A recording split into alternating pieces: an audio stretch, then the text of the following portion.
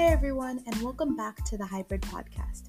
Today, I will be sharing a recording of an interview that I did with the podcast Tell Me a Story.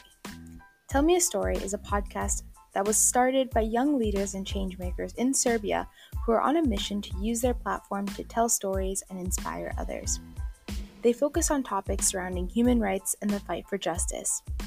A few weeks ago, the two hosts of this fabulous podcast reached out to me to record an interview on my work and my podcast. I loved our conversation so much that I want to share it with my listeners too. This is the recording, and I hope you enjoy it. Since our conversation ran a little bit long, I decided to cut this up into 2 episodes. The first half you can find right now after this message, and the second part of this podcast you can find in the next episode of the Hybrid Podcast.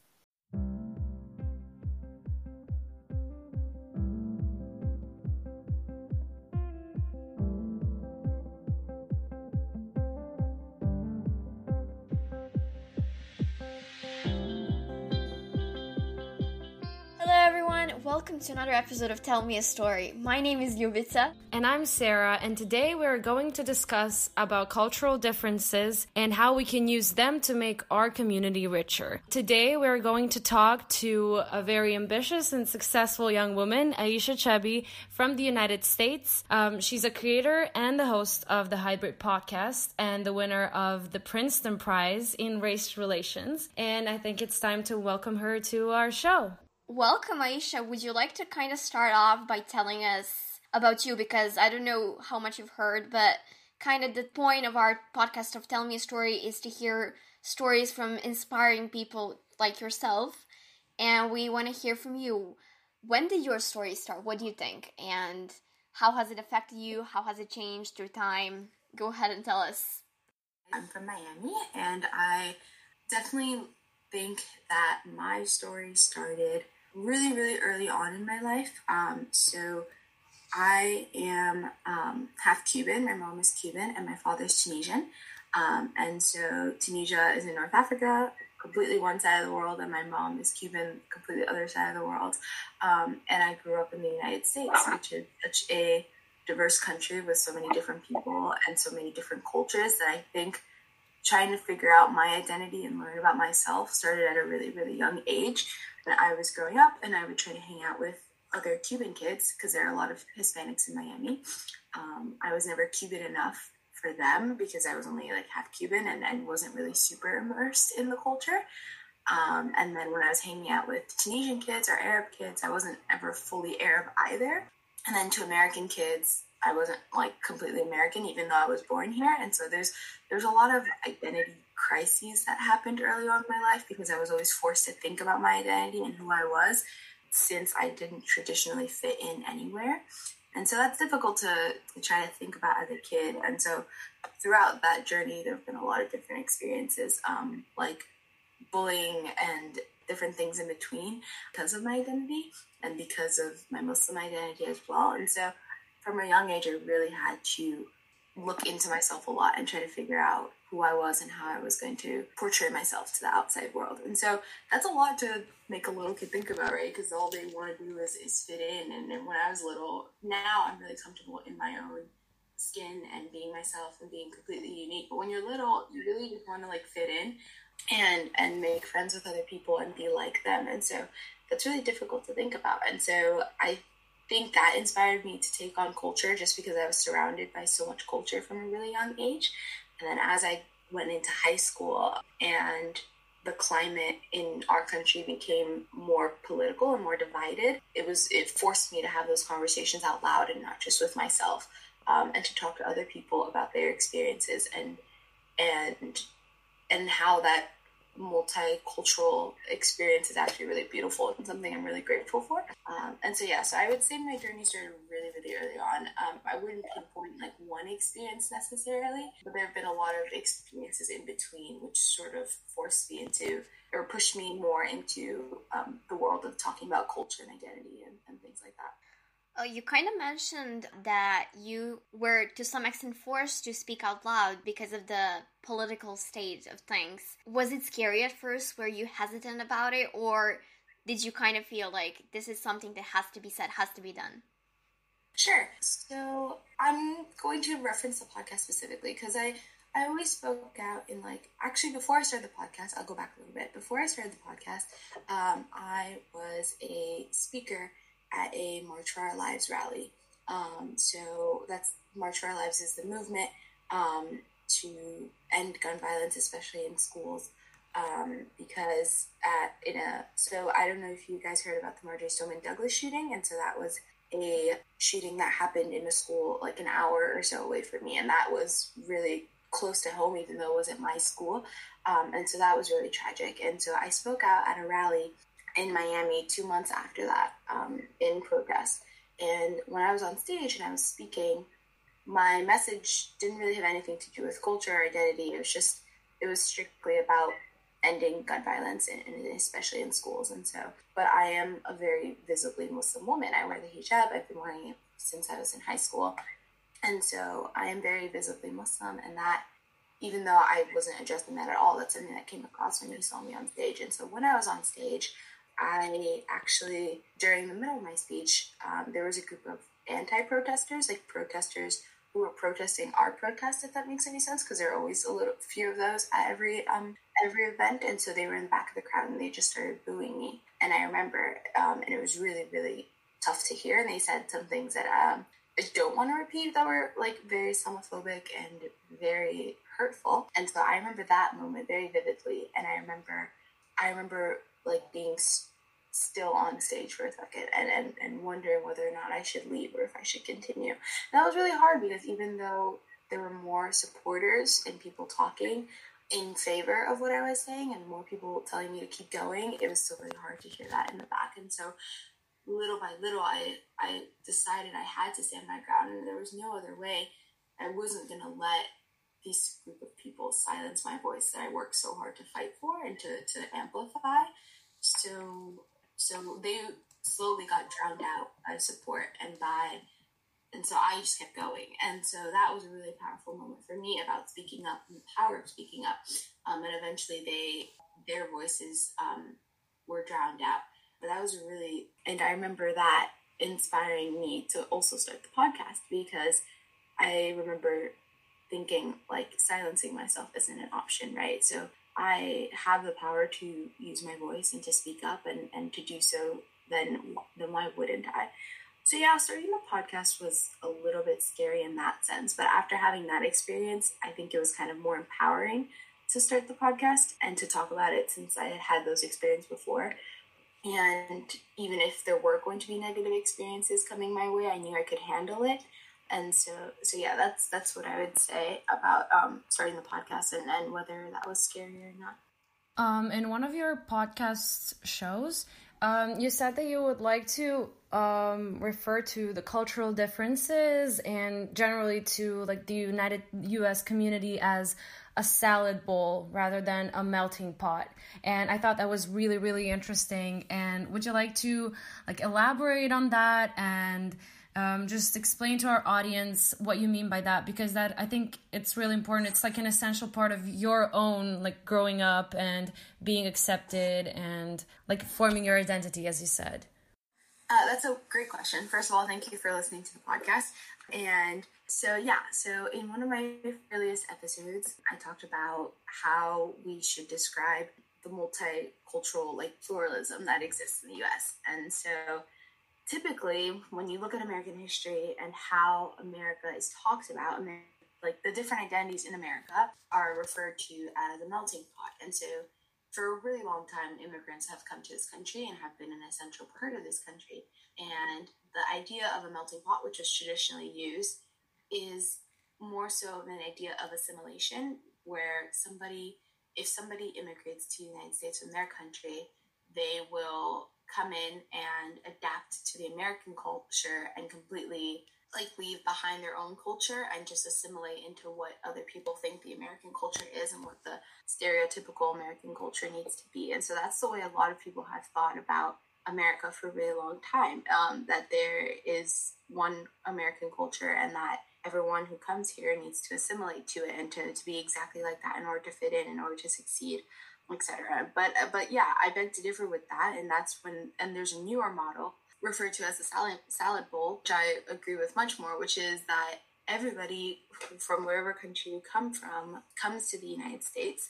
And instead of having to strip themselves of their old identity or their heritage, they're able to bring that. And that's what makes America more beautiful and more diverse. And America is a country of immigrants. And so everybody can keep their own culture while also contributing to American society and being American. And being American doesn't necessarily mean having to get rid of your old culture or your heritage. It just means adding more to it and adding more to it, and it becomes even more beautiful in that way. And so I like that idea much more, because you still have this bowl, this cohesion, but everybody doesn't need to be the same for it to work.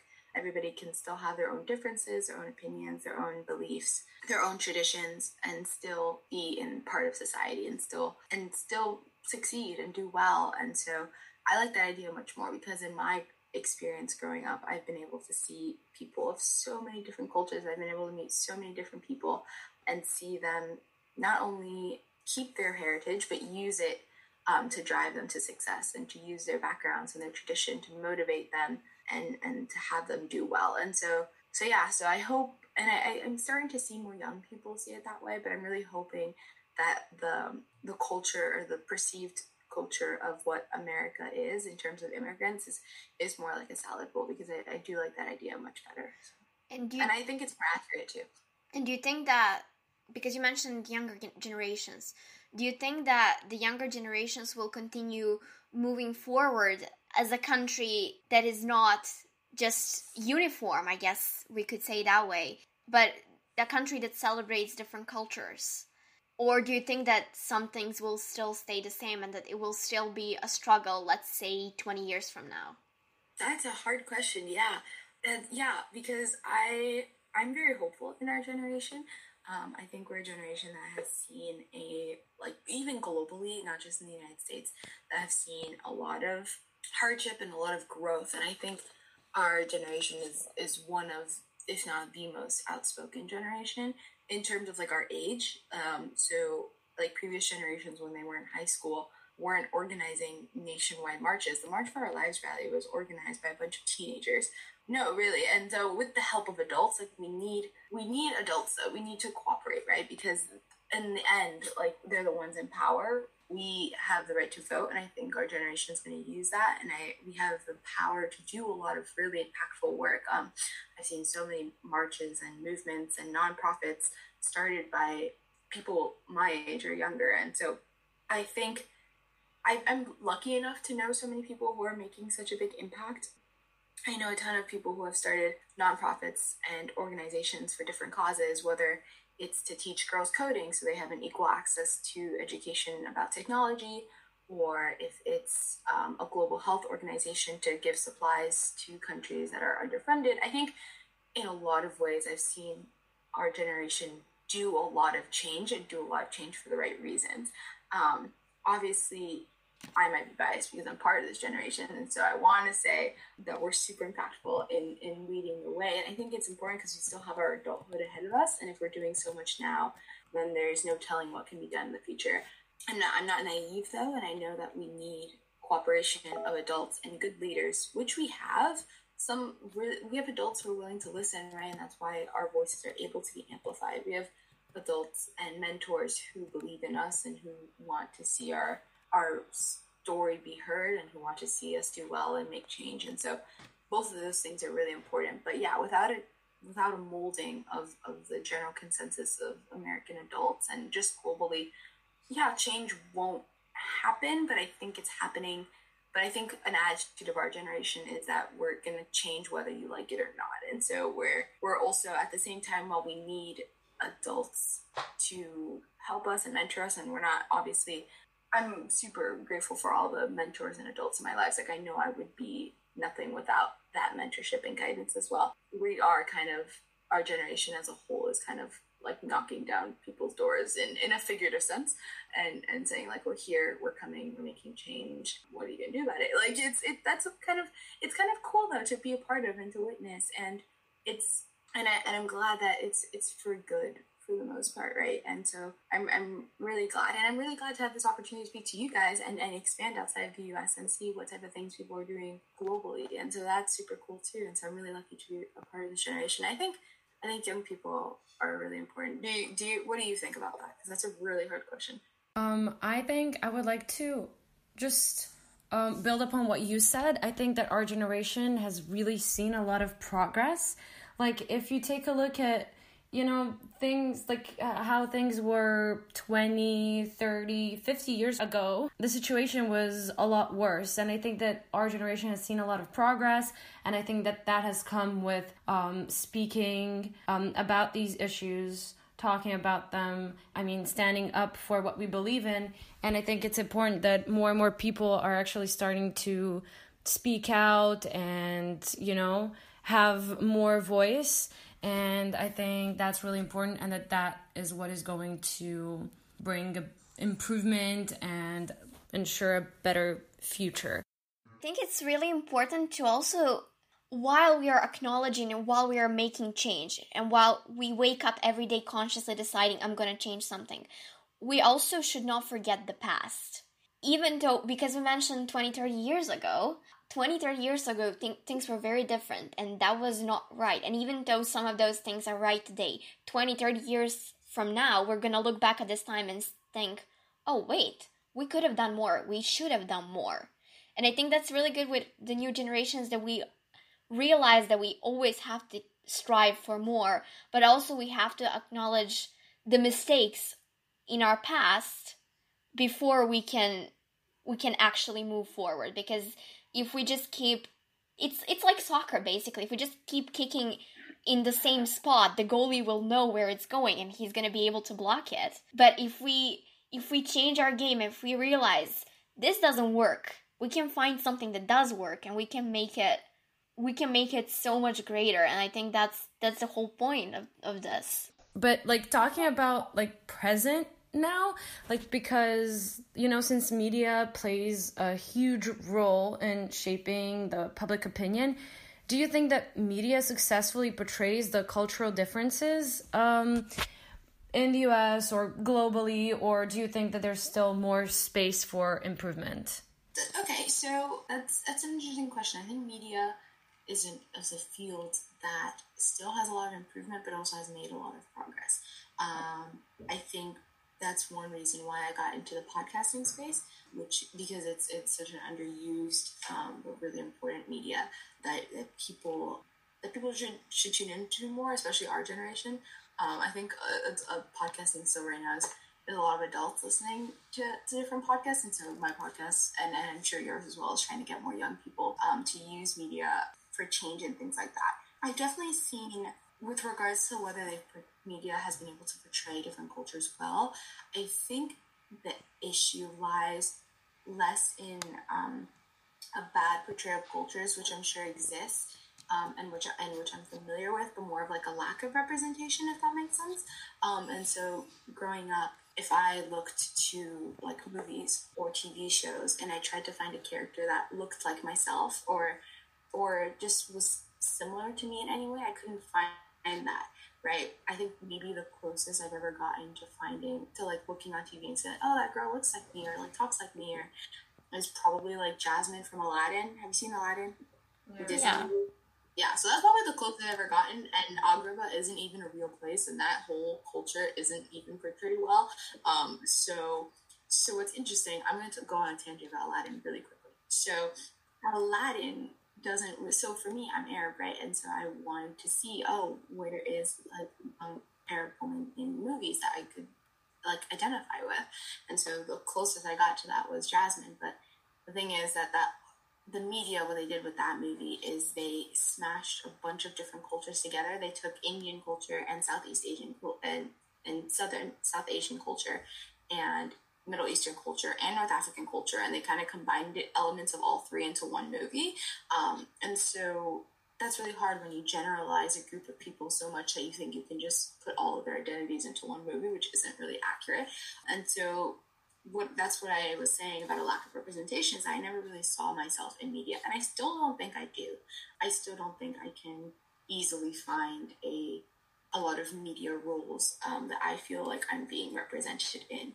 I think there have been some advances, definitely, in media for a lot of minority groups, but I think there's still a lot of work to be done with that. And that's not only in movies, that's in like TV and books, and I think there's still a lot of work that needs to be done in media. I think it's an industry that develops very, very quickly, and it's always changing, it's always moving, but I definitely still don't feel represented in media, at least the media that I'm consuming in America, right? Like, I'm sure in Arab countries there might be more Muslim female characters, but where I am right now, and I think given the fact that America is so diverse, I think our media has a lot of work to do, because I think the leading roles and the characters that are represented are still the same characters time and time again. And if I do see a Muslim portrayed in a movie or in TV, it's usually as the bad guy, which is also not helpful, and which is also something that, so I think the media can do harm in that way by pushing those stereotypes that people have. That's definitely a field that I think needs a lot of work to portray the different cultures in America more accurately.